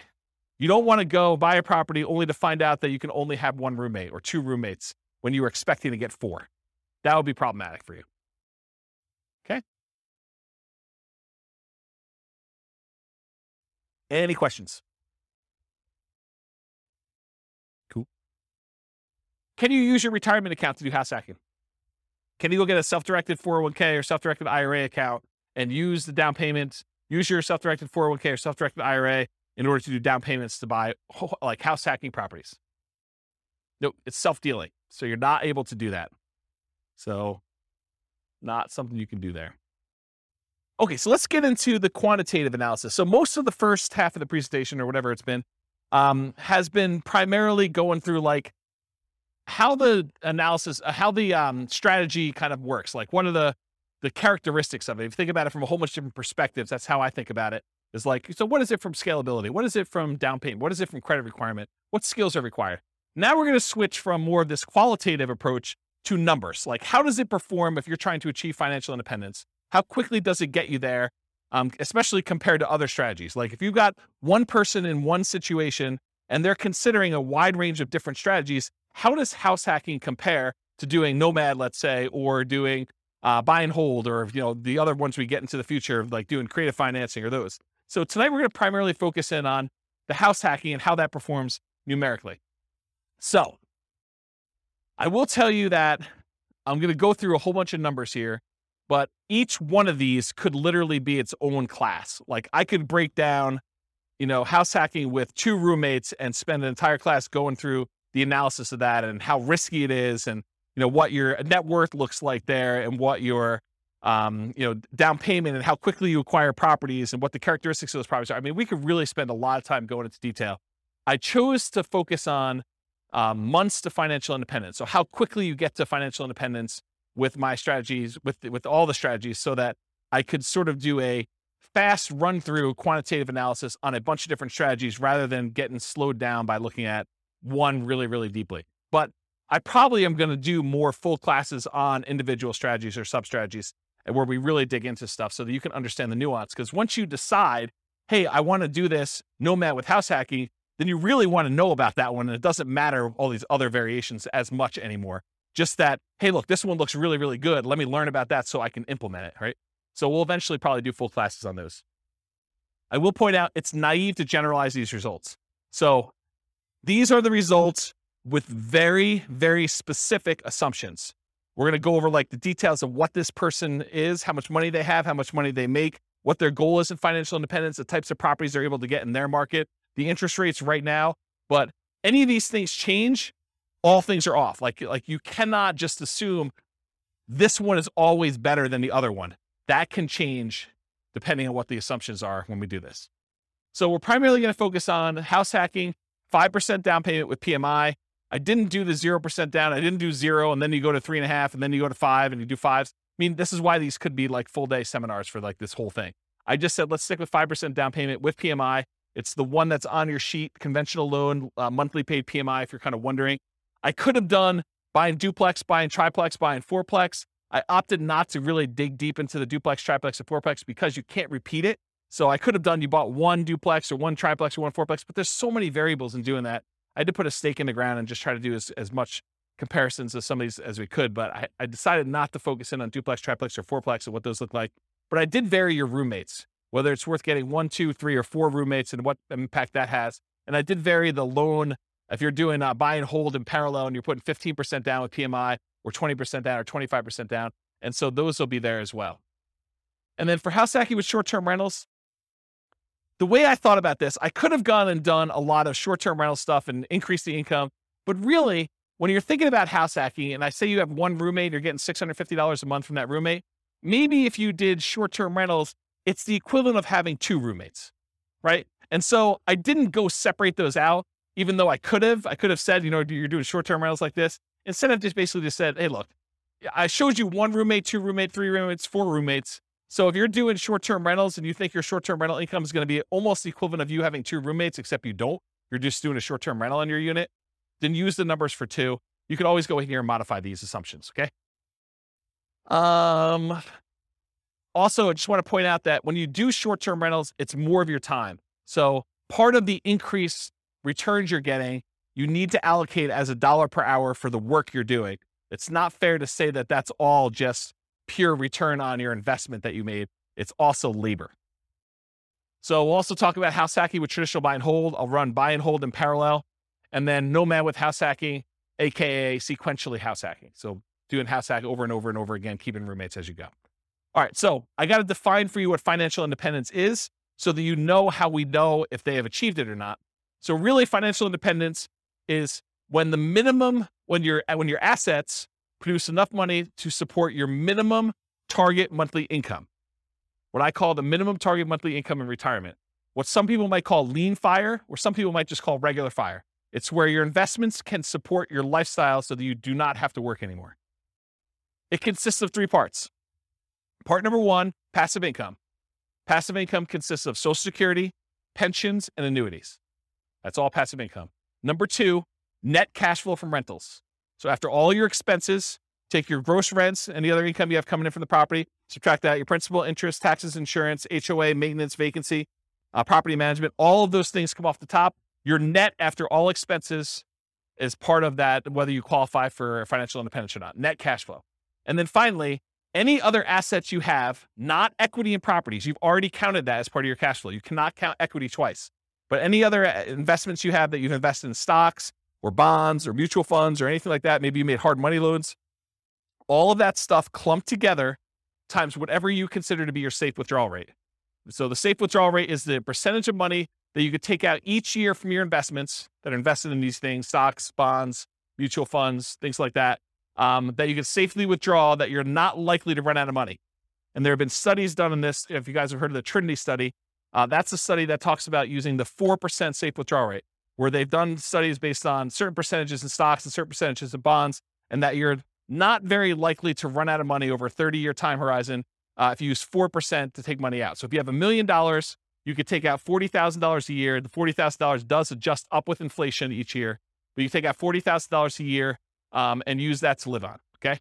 So that's what yearly safe withdrawal rate on any invested assets means. So the three parts: passive income, Social Security, pensions, annuities, net cash flow, and then that yearly safe withdrawal rate on invested assets. The sum of all three of those, if it exceeds your minimum target monthly income in retirement, then you're financially independent. Okay? Any questions on this? Cool. So here are the changeable assumptions. I made up like a prototypical person who's doing this.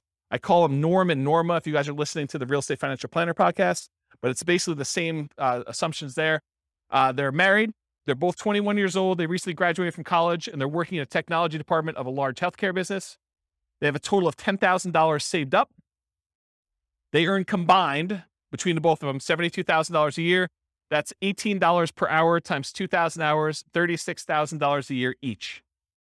They're saving about $1,000 per month before they buy any houses. So that's based on them renting. They're renting somewhere for $1,800 a month, and they're able to save $1,000 of their $6,000 a month in income toward financial independence. They are obsessed about achieving financial independence, and they're looking through all these different strategies, trying to find the optimal one for them, the one that both fits their lifestyle, what they're willing to do, but then also gets them to FI as fast as possible and as safely as possible, honestly. They want to find their best path. We talked about that. They're both going to take Social Security at age 67, so we've got that modeled in. And Social Security is estimated based on them working until they're full age 67. But technically, they are, if they stop working early, it should be a little lower than what I have programmed in here. So if they achieve financial independence at age 50, then they're technically not working until 67. So the Social Security that we have modeled in is a little bit higher than that. Any questions on the assumptions? And you could change all these. So if you make $80,000 a year, go ahead and change it. You can go ahead and log in and change all the assumptions for all these scenarios. Any questions on these? Cool. So these are the loans you're going to use on your sheet. So they're primarily doing this 5% down with monthly MI, 5.5% down payment. That's the one I'm primarily focused on in all the scenarios. If they're doing in parallel buy and hold, these are the 15%, 20%, 25% down options. So I'm using those when I talk about the 15% down, 20% or 25% down ones. You got the worksheet for that. So I did this for 60 years, modeled 60-year time frame. Their effective income tax rate for calculating their depreciation benefit is 17.85. I assumed inflation is 3% per year. That mortgage interest rate based on their owner occupant is 5.5%. It does have PMI. I used the 4% safe withdrawal rate, and they're doing that $5,000 a month in their target monthly income retirement. And in an ideal world, if they could get to $10,000 a month, they're not living on that right now, but if they could get there, that would be ideal for them. Okay. Although I'm not using it in tonight's presentation, but that is one of the things that they're doing. Okay. So let's talk about the property that they're using. So there's a $375,000 property. They're buying it for what it's worth. They're not getting a discount. They're not paying a premium. They're putting 5% down, and there's PMI on that. The property value goes up at 3% per year, by the way. It's keeping pace with inflation. 1% of the purchase price and closing costs at the time of purchase. They were not able to negotiate with the seller and get the seller to give them any seller concessions, so they got to come to the closing table with all their own closing costs. The interest rate we talked about, 5.5% for that 5% down, plus the PMI. They're getting 30-year loans. Rent on that property, $2,600 per month, and rent increases with inflation as well at 3% per year. When they're house hacking, one roommate's worth $650 a month. Two roommates, $650 each, $1,300 total. Three roommates, $1,950 for the three of them. And for four roommates, if they're able to buy like a 5-bedroom and rent it out that way, it is $2,600 a month. Okay, so $650 per bedroom. And then 3% of the monthly income is the assumed vacancy rate. 10% is the assumed maintenance rate, so they're putting aside 10% of rents and maintenance. And then 0.75% of the value of the property each year is the assumed property taxes rate. So the initial value is $375. That works out to be about $2,800 in change per year in property taxes. And as property values go up, that property tax number goes up too, because it's always a percentage of the value of the property. And then 0.4% of the value of the property is the assumed property insurance rate.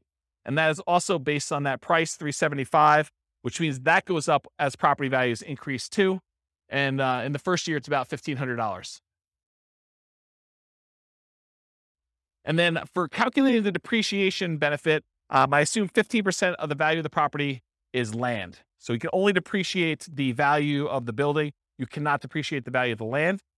And so in order to do that, we need to know what the value of the land is. Any questions on my assumptions? Cool. All right, let's look at numbers. Here we go. So if Norm and Norma decide to keep renting and take all of their $1,000 a month that they're earning and they put it in the stock market, it takes them 482 months to hit financial independence. You may want to write some of these numbers down, of the ones that you're interested in comparing it to, so that you can see when you get to ones that you're there, because there's going to be a lot of numbers thrown at you. So if you're concerned about this, because I can't fit them all in the same chart until the very end, and it's really small font. So 482 months if they just do the stock market and they rent. What if they buy an owner-occupant property? They buy a property with 5% down, they move in, they live there. If they do that and they invest in stocks, the amount that they can invest in stocks decreases by a lot. They were saving $1,000 a month by buying a property to live in. They've increased their expenses because it costs them more to buy than it does to rent. Instead of saving $1,000, now they're saving $420 a month. And it still speeds up their time to financial independence, where it only takes them 396 months. How is it possible that somebody who is saving less money and investing in stocks, and the majority of their money for retirement is coming from stocks, how does it speed up their time for retirement? How is that possible? They're saving, instead of $1,000 a month, now they're saving $420. How are they able to get financial independence earlier? The house value doesn't count toward their retirement, right? Because you've got a house, you can't use the equity in the house as part of your equation for whether you qualify for financial independence. So even though the house value is going up at 3%, the stock market's going up at 8%, it'd be worse for them to keep any money in this house, right? So like, what is causing them to be able to achieve financial independence earlier? Pay off the mortgage. So by the time the mortgage gets paid off, they no longer need to be able to afford that principal and interest part of that payment. So they're, instead of having to earn $5,000 a month, now they need to earn about $3,000 a month in order to be qualified as financially independent, because they don't even have enough income to pay for the mortgage anymore. There's no mortgage, right? So that's why it's lower. 396 months is how long it takes them if they buy a house as an owner occupant. If they keep renting, they stop buying a house now, they went back to saving $1,000 a month, and instead of just buying the owner occupant, they saved up, they put 20% down, and they bought up to 20% down rentals. They can retire in 370 months. So faster than if they bought a house and invest in stocks. So they're renting here themselves, but they've got 10 rentals, 370 months. If they do 25% down rentals instead of 20% down, so they take a little longer to save, but the cash flow on them is a little bit better, it takes 346 months to get there. If they say, hey, listen, I want to do this 15% down non-owner occupant loans, but they pay PMI, that's still 370 months. So it's still 370 months whether they put 20% down or 15% down. It's faster if they do 25% down. And by the way, this one is part of the buy and hold class. I go through this in detail. I'm just sort of getting to the spot where we start talking about house hacking. Okay. This is sort of like build up. Okay. So ignore house hacking for a second. Should they rent or should they buy? Should Norm and Norma keep renting for $1,800 a month, increases with inflation, or buy a property with almost $600 a month higher cost? They go from saving about $1,000 per month when renting to about $420 per month when they buy a property to live in. Should they rent or buy? They have reduced savings amount. Will it matter? And we already talked about this. They eventually pay off that mortgage. And if you wait till you pay off the mortgage, then your qualification for financial independence gets much easier. So that sort of becomes an easier hurdle once you get to that point. Okay, so now they owner occupy, then they do 20% down payments. So this one, they buy one owner occupant property, then they take their extra money and they save up for 20% down payments. That takes 394 months. Just the tiniest bit faster than if they buy the owner occupant and they do all stocks. Doesn't really make that big of a difference. What if they do 25% down? Still 394 months. Wow, that's kind of weird. 25% and 20% still the same. Whoa, it's even the same for 15% down. All of these are 394. Why is that happening? Because 394 is when they pay off their mortgage. And so they just kind of like, whoop, they all qualify based on that then. Okay, so we talked about why these are similar, because they pay off their mortgage. So here's the buy and hold stuff summarized just to show you the fastest ones if they do short-term rentals, which we didn't really talk about tonight, but those are the fastest ways for them to achieve financial independence if they buy properties and use them as short-term rentals. Otherwise, this is the kind of the speed of all of them. Okay, what if they nomad? They buy 10 nomad properties, basically buy that first 5% down. They move in, they live there for a year. As soon as they have enough down payment and debt to income ratio to be able to qualify for the next one, they buy the next one. They repeat this until they have 10 properties as rentals. And they kind of do that. And if they do that strategy, it takes them 320 months. So besides the short-term rental strategy, nomading, just plain vanilla nomad of buying 10 properties, is faster than all the other strategies. Doing all stocks, doing all 15% down, 20% down, 25% down rentals. So nomad crushes it. Okay? And honestly, they don't even buy their 9th and 10th property until after they achieve financial independence. So they only need to get to 8 before they get those numbers. Okay? Fixer Upper Nomad. So this was the buying 10 nomad properties at 5% down, took 320 months. If they go buy a property at the discount, and I cover the assumptions for this in last week's class on nomading, but basically that takes 231 months. So if you're buying properties at a discount and you're getting a little bit better cash flow on those, it's faster. 231 months to buy properties at a discount if you're doing Fixer Upper Nomad, if you could find them in your market. Okay. If you do nomad by proxy, you have someone else move in on your behalf, either your kids or your grandparents, or your parents rather, or your grandparents. It could take 214 months to do nomad by proxy. And go watch last week's class and go find the details of that, because there's a lot of nuance to what is involved in that. Okay. If you decide to do short-term rentals with nomad, so you buy a property, you live there for a year by yourself, then you convert it to a short-term rental where you're getting a little bit of a premium on rent. If you do that, 154 months. So converting your property to a short-term rental after you move out is 154 months. So now we're going to talk about nomad with house hacking. We covered this last week, but it kind of straddles both realms, right? We have nomad, but then we also have house hacking. So essentially the same as getting a side hustle, which you talked about, extra income each month. Start the income at month 33, which is when they buy their first property. So I just started it when they bought their first one, and I have it go. So I'm going to show you 1 roommate, 2 roommate, 3 roommates, and 4 roommates, $650 a month per roommate.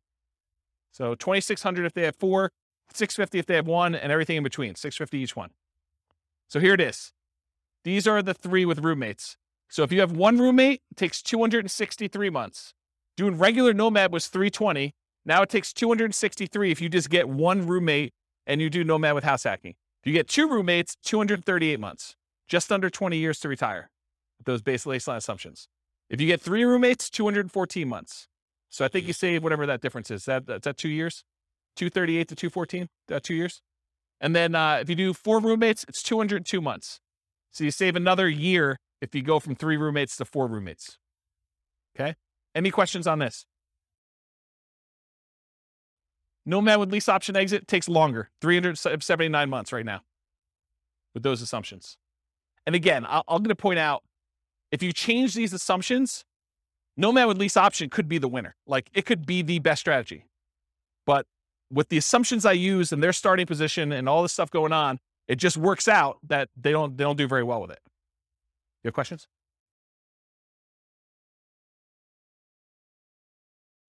No. As soon as they retire, they stop with roommates. So as soon as they hit financial independence, they no longer have roommates because they have enough income coming in after that.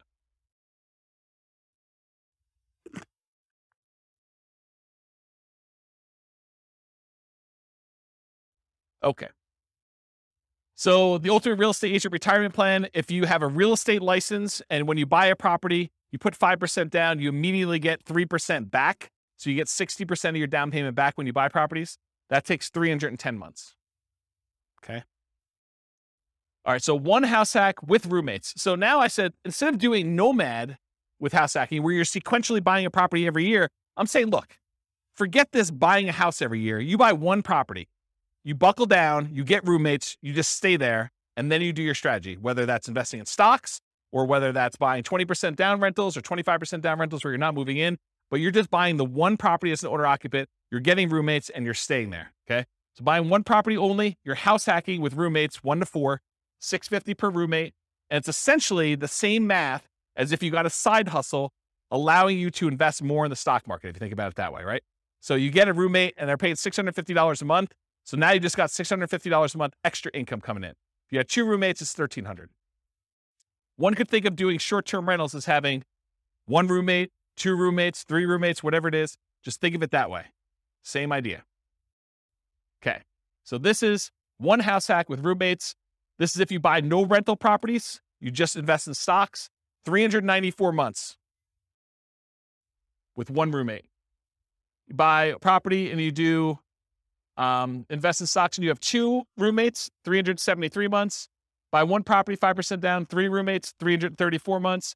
And if you buy one property with 5% down, you have 4 roommates, 304 months. So all you have to do is buy one property, get 4 roommates, just do it for 304 months, invest in the stock market, and that's it. That's the strategy there. Okay, what if you do house hacking and then you buy rentals? So we're still doing that one owner-occupant property. We're still getting 1, 2, 3, or 4 roommates. We're going to vary those. But then you're going to buy up to 10 non-owner-occupant rentals. So you're not doing any more nomading. You're not moving anymore. You're just buying 15% down, 20% down, 25% down rentals when you do this. You're going to vary your down payments between 15% down with PMI, 20 or 25. And we're also going to compare this to not doing rentals, just investing in stocks, just so you can see the number. Here they are. So you buy one property with 5% down, you have 1 roommate, and you invest in stocks, 394 months. You buy one property with 5% down, with 1 roommate, and you buy 10, 15% down rentals, 357 months. You buy one property, 5% down, and you have 1 roommate, and you buy 10, 20% down rentals, 357 months. It's the same as whether you do 15% down or 20% down. Doesn't make that big of a difference in this case. You buy one property with 5% down, you do one house hack with 1 roommate, and you have 10, 25% down rentals. That's faster, 336 months. It was better for you to put 25% down in this particular situation with these assumptions than it was to do 20% or 15%. It's faster. Counterintuitive. Save up more, wait to buy the properties, then when you buy them, they have better cash flow. Doesn't make a lot of sense, but mathematically, it's what happens. Okay? Any questions on this? We're going to go through 2 roommates, same numbers, 2 roommates, 3 roommates, 4 roommates. Okay, this is 2 roommates. Same thing. 1 house hack, 2 roommates, just investing in stocks, 373 months. 1 property, 2 roommates, you're going to buy 10, 15% down rentals, 321 months. Buy the property with 2 roommates, you're going to buy 10, 20% down rentals, 316 months. So that's like 5 months faster than 15. Or sorry, 5 months. Yeah, 5 months faster. And then you buy 25% down rentals. You still have 1 house hack, 2 roommates, 297 months. Crazy, right? All right. 3 roommates. Just do stocks, 334 months. You buy 15% down rentals, 293 months. You buy 20% down rentals, 285 months. You buy 25% down rentals, 273 months. So it's faster to put more down. Counterintuitive, I think, for a lot of folks. Any questions on this? Way before 67. That's correct. That none of them include their Social Security because they qualify for financial independence way before that kicks in. That sort of becomes a backstop, where if they haven't been able to make enough money by 67, then Social Security kicks in and it usually bumps them right above. Yep. So really, in that case, they're not collecting Social Security. When they get to the point where they are collecting Social Security, provided it exists, then it's a bonus. It's basically increases their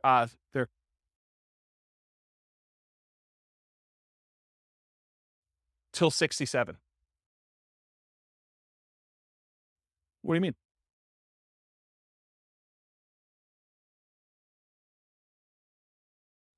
Yes, but if you already have enough to live financial independence, doesn't matter. Yes. And so that's correct. That's what I said before. That's why I said I assumed it was going that you're working to 6-7, but really, if they stop working early, it's going to be lower than that. But by then, it doesn't matter because they've already achieved financial independence earlier. They have enough income coming in from their investments between, rental property cash flow or the stock market, that safe withdrawal rate, that it doesn't matter because they've got whatever it is, $5,000 adjusted for inflation coming in. Yep. But then you're right. It doesn't go up anymore. And then you got to decide, should I work till 67 so that I can keep getting income and adding to it? Well, I don't think it matters. I mean, I'm 47. I don't know, how old am I? 47. And I don't care.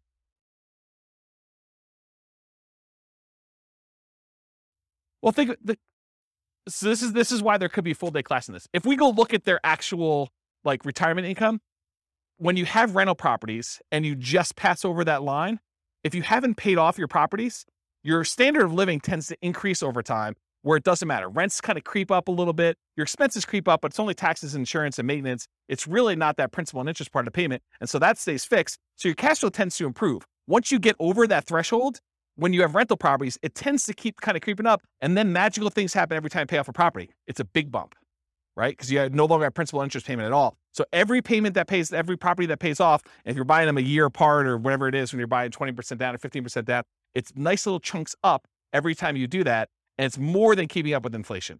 Because if your rents are keeping up with inflation at 3%, but rent is the whole amount, and only your expenses, like your tax and insurance, are increasing, the other part of it's staying fixed, the amount of your cash flow is increasing faster than that. Does that make sense? Yeah. So this is why we could dig in. I have charts on showing like all this great stuff. It's really, really cool. But yes, it doesn't matter. Once you get to the point, you're like, okay, Social Security is just a bonus. It's like if property values and rents went down and I just had enough to kind of creep over the line. If everything was paid off, I've got, just enough for that. Then Social Security becomes like an extra thing. But for the most part, it's a blip on the chart for most people. Yeah. Yeah. Age 43. For which one? 273? Yeah. So age 43. That's not bad. Not bad. All right. So this is 3 house hacks, 3 roommates. If you do 4 and you just invest in stocks, 304 months. If you buy the 15% down rentals, 293 months. If you buy the 20% down rentals, it's 285 months. And if you buy the 25% down, it's 273 months. Okay.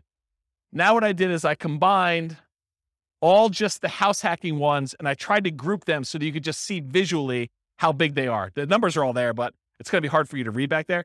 But you could see this is the one where they are just investing in the stock market. This is the one where they're doing one roommate with 15% down, 20% and 25. And then this is 2 roommates, 3 roommates, and 4 roommates. The difference between 3 roommates and 4 roommates is not significant at all. It's actually the same. So it didn't matter.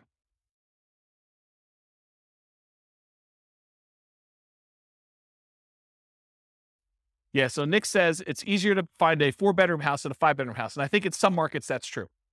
But you could find a 3-bedroom house with 2 rooms in the basement too, right? So you definitely can find 5-bedroom type units. Yeah. Yep. But you can see a steady decline for the most part as you do this. And as you go from 15% down to 25% down for these numbers. What I find interesting though is you get 4 roommates and you ignore you can ignore all the real estate stuff, still 304 months, which is pretty promising, right? Even better than doing some rental stuff with 2 roommates and stuff like that. A lot less work, right? Right. So you got to make it worthwhile. And again, it's these specific assumptions and their situation and their properties and everything else. You buy in a different market, the numbers could be very different. And there's another weird thing that's going on here is equity does not get calculated into this formula with my assumptions. Why? Because equity doesn't count to financial independence, right? You remember the formula for financial independence is all the passive income from annuities, Social Security, and pensions. So that's not any of those. Cash flow from properties, it's not really there, although it's kind of a weird function of that when you pay off a property. But then on the bottom part of it is that 4% safe withdrawal rate on any assets you have invested in the stock market, mutual funds, and everything else. It doesn't include equity because you don't do 4% safe withdrawal rate on equity.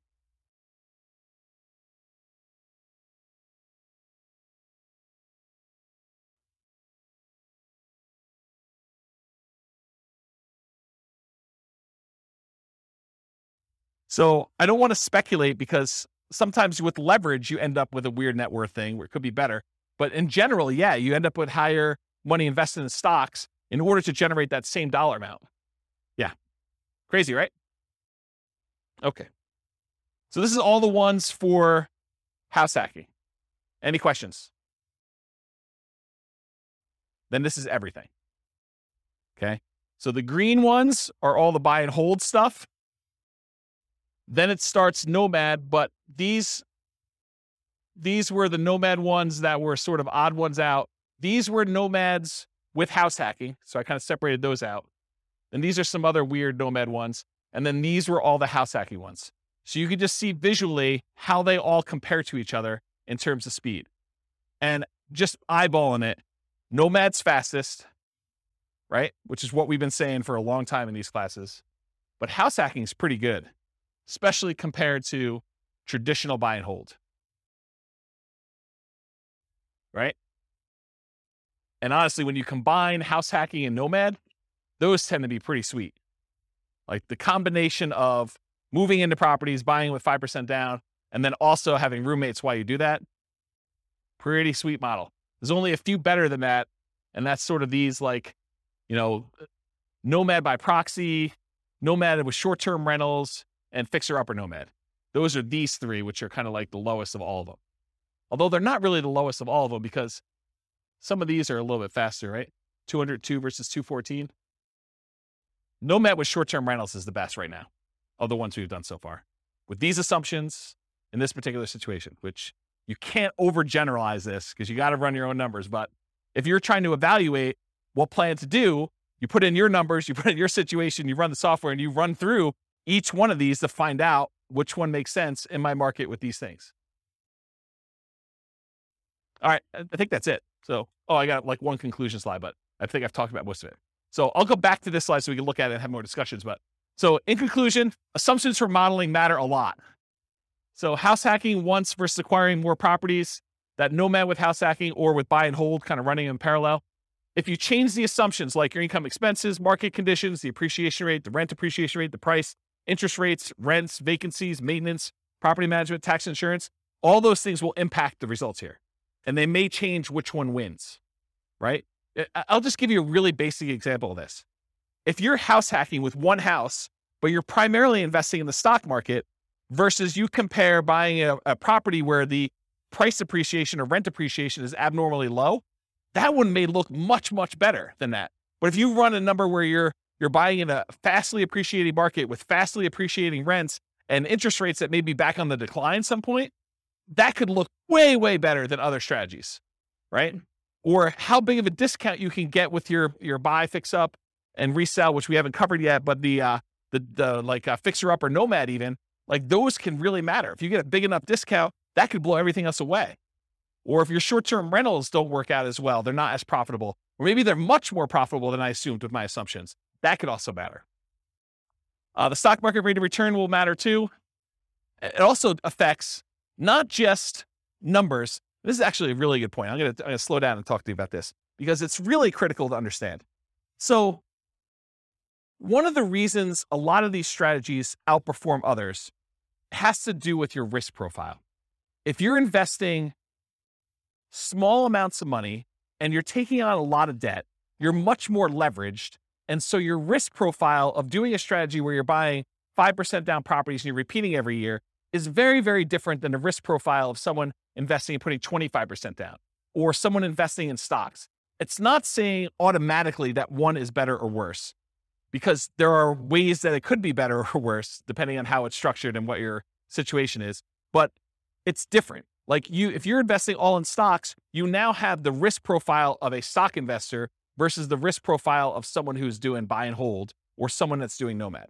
And so these strategies, one could get you there faster, but if you look at all the different ways we measure risk, and there's several different ways that we look at stuff, everything from your debt to your net worth, to your debt to your liquid net worth, to your rent resiliency, to your equity resiliency, like all of those different ways of measuring like risk in a particular strategy, and you compare those one risk curve versus another risk curve, you may say, this is not worth the extra 3 years that I would earn. Or you may say, it is totally worth that to do it this way. And you can kind of look at those things. So risk matters a lot. And this comment about what you're investing in and its risk profile is pretty profound. Yeah. So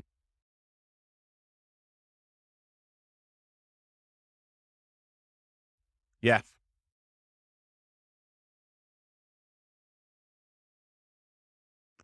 So what Nick said off mic is you got to take into account the amount of work you're putting into. Doing short-term rentals could be a lot more work than just automatically investing $1,000 from your paycheck in index fund each month.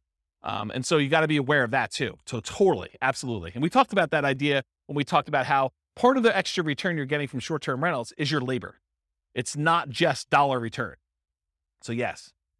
Your safe withdrawal rate would matter here. Whether you're buying duplex, triplex, fourplex, or single-family homes would also matter.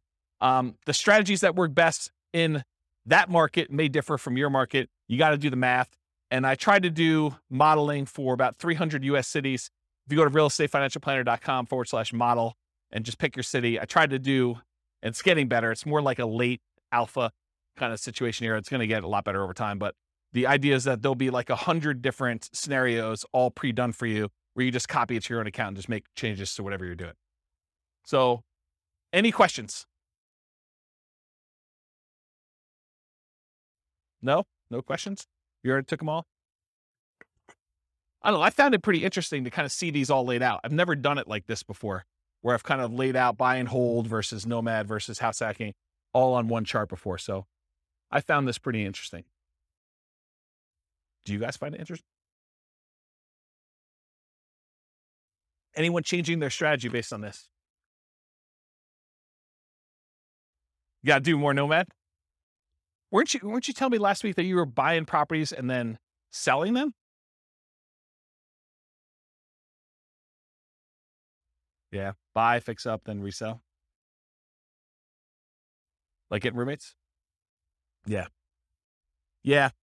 I think I talked to you about this last week. Doing the 2 years is, it's not as good, because if you could do them if you do them once a year, you just pay the tax, you end up working out better. If you actually sit down and do the math. So just pretend you sold it and actually paid the tax on it. And then imagine you could do one every 2 years instead of one every year instead of one every 2 years. You pay more taxes, but you end up netting more. Yeah.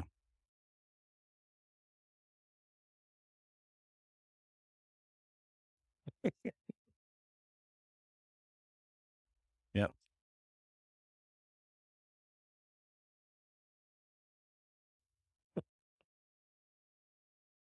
It'd be good.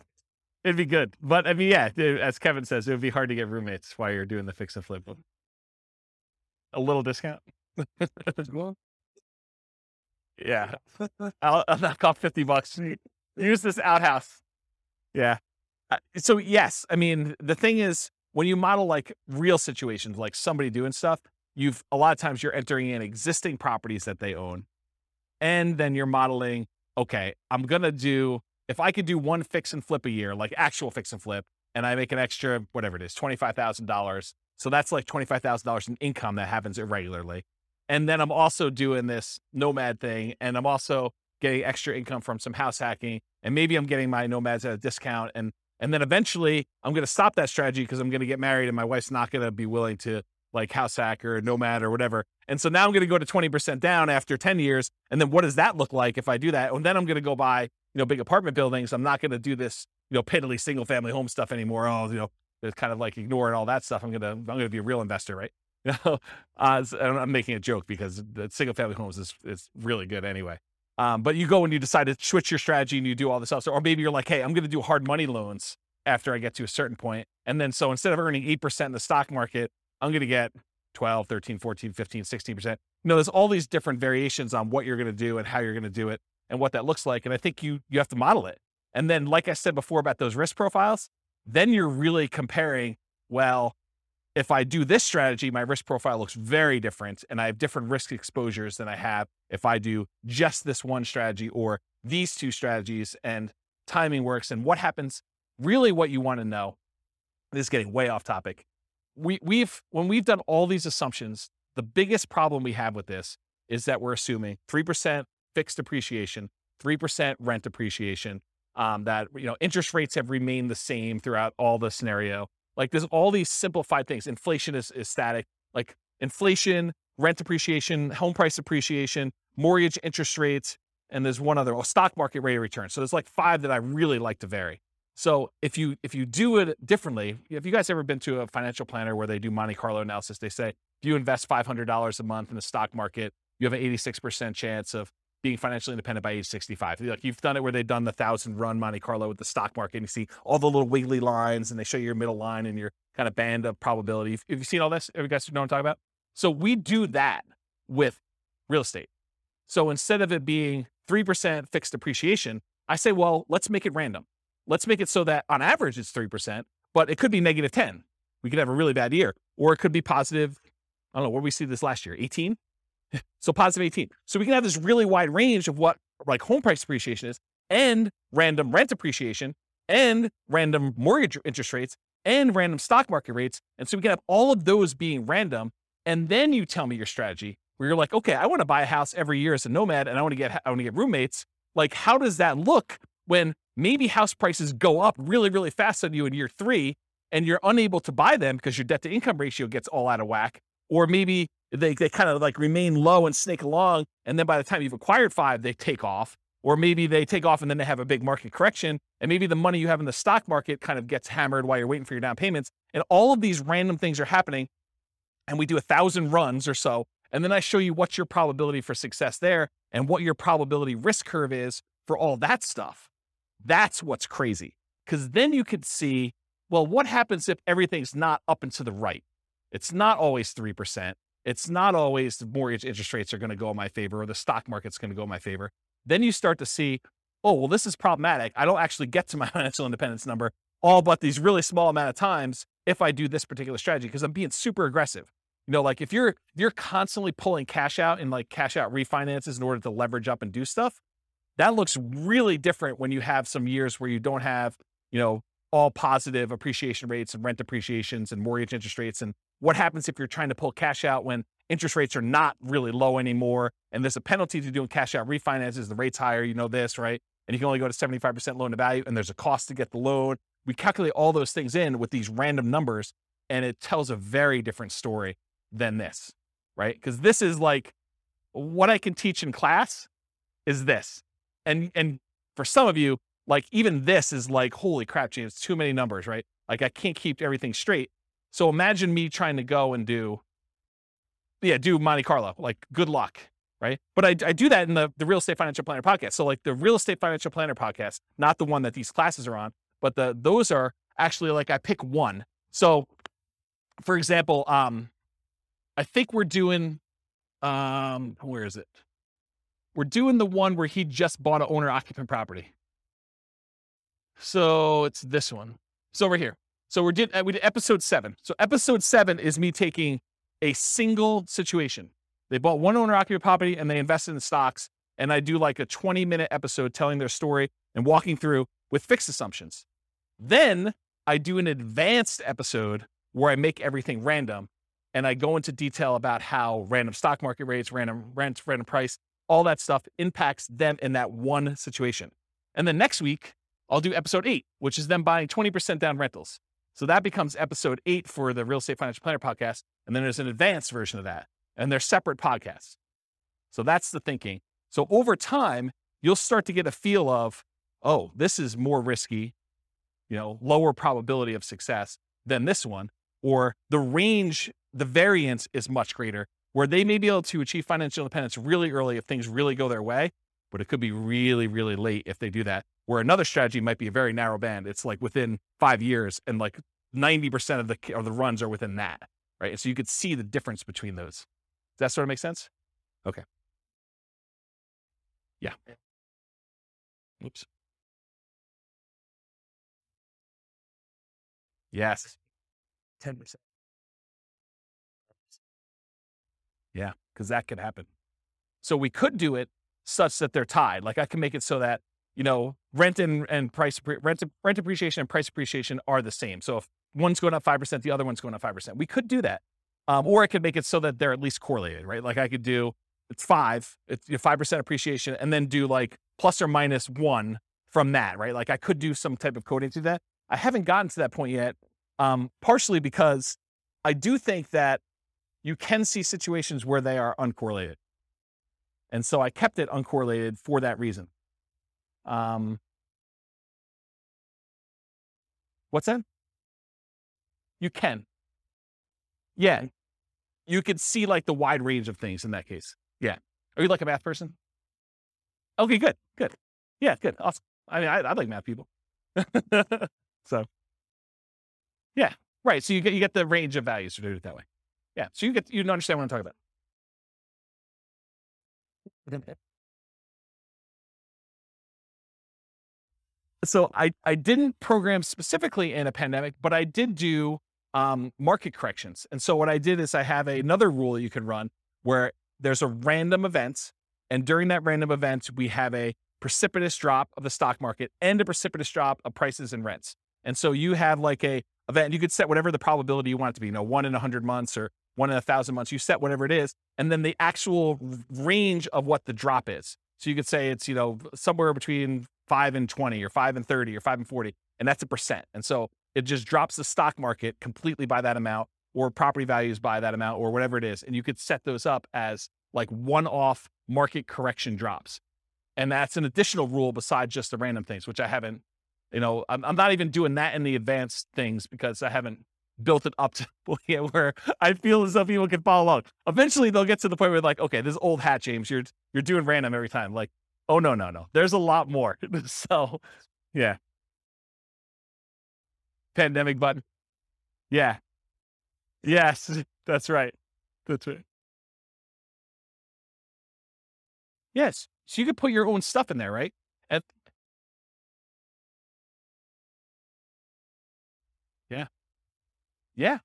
You look at your own charts. So we have a whole chart for rent resiliency, and I've yet to build the equity resiliency chart, but that's going to be built before the next class, for the class that I teach on that.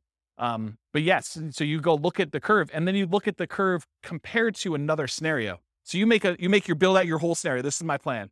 Then you make a copy, and then you modify the copy so that the copy becomes, okay, instead of doing this, change this and change this and change this. And then you could plot the charts over each other to see, oh, here's my cash flow, here's my net worth, here's my rent resiliency chart, here's my debt to net worth, here's my debt to my liquid balance, all my account balance stuff, here's my number of reserves that I have in cash. Here is,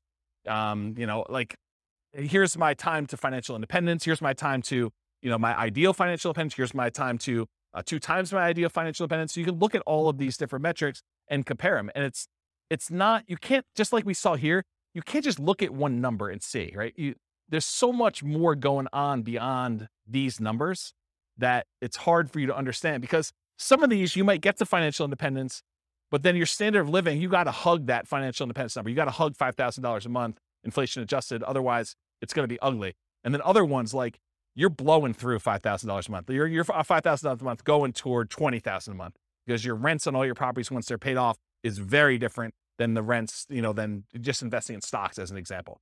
And so there's more to it than just number, right? We kind of focus in on this as a simplistic tool just for teaching, but it's nuanced. Everything is nuanced, right? Like you talk about somebody in your job, they're like, oh, so you do this in your job. You sit down and you plug in numbers on your spreadsheet all day and that's what you do. Well, sort of. Maybe a little bit more than that, right? Like it's like there's more to it than what you first see. So I don't know. That's how I think about it. All right. Any questions? All right. Thank you all for coming. I appreciate it. I will see you all next week for whatever we're doing. With home prices up, mortgage interest rates up, and rents up, but not quite enough to counteract the higher prices and interest rates. Cash flow on rental properties in Odessa is harder than ever. Book a call with the Real Estate Financial Planner to apply our proprietary 88 strategies to improve cash flow on your rentals. See the show notes for a link to schedule your call and improve your cash flow today. If you're a real estate agent, lender, or professional in Odessa that wants to help our real estate investor listeners, consider reaching out to learn about collaboration opportunities with this podcast. We'd love to add more value to our listeners by having you assist our investors buy, sell, and finance their real estate investments. See the show notes to schedule a call to discuss collaboration opportunities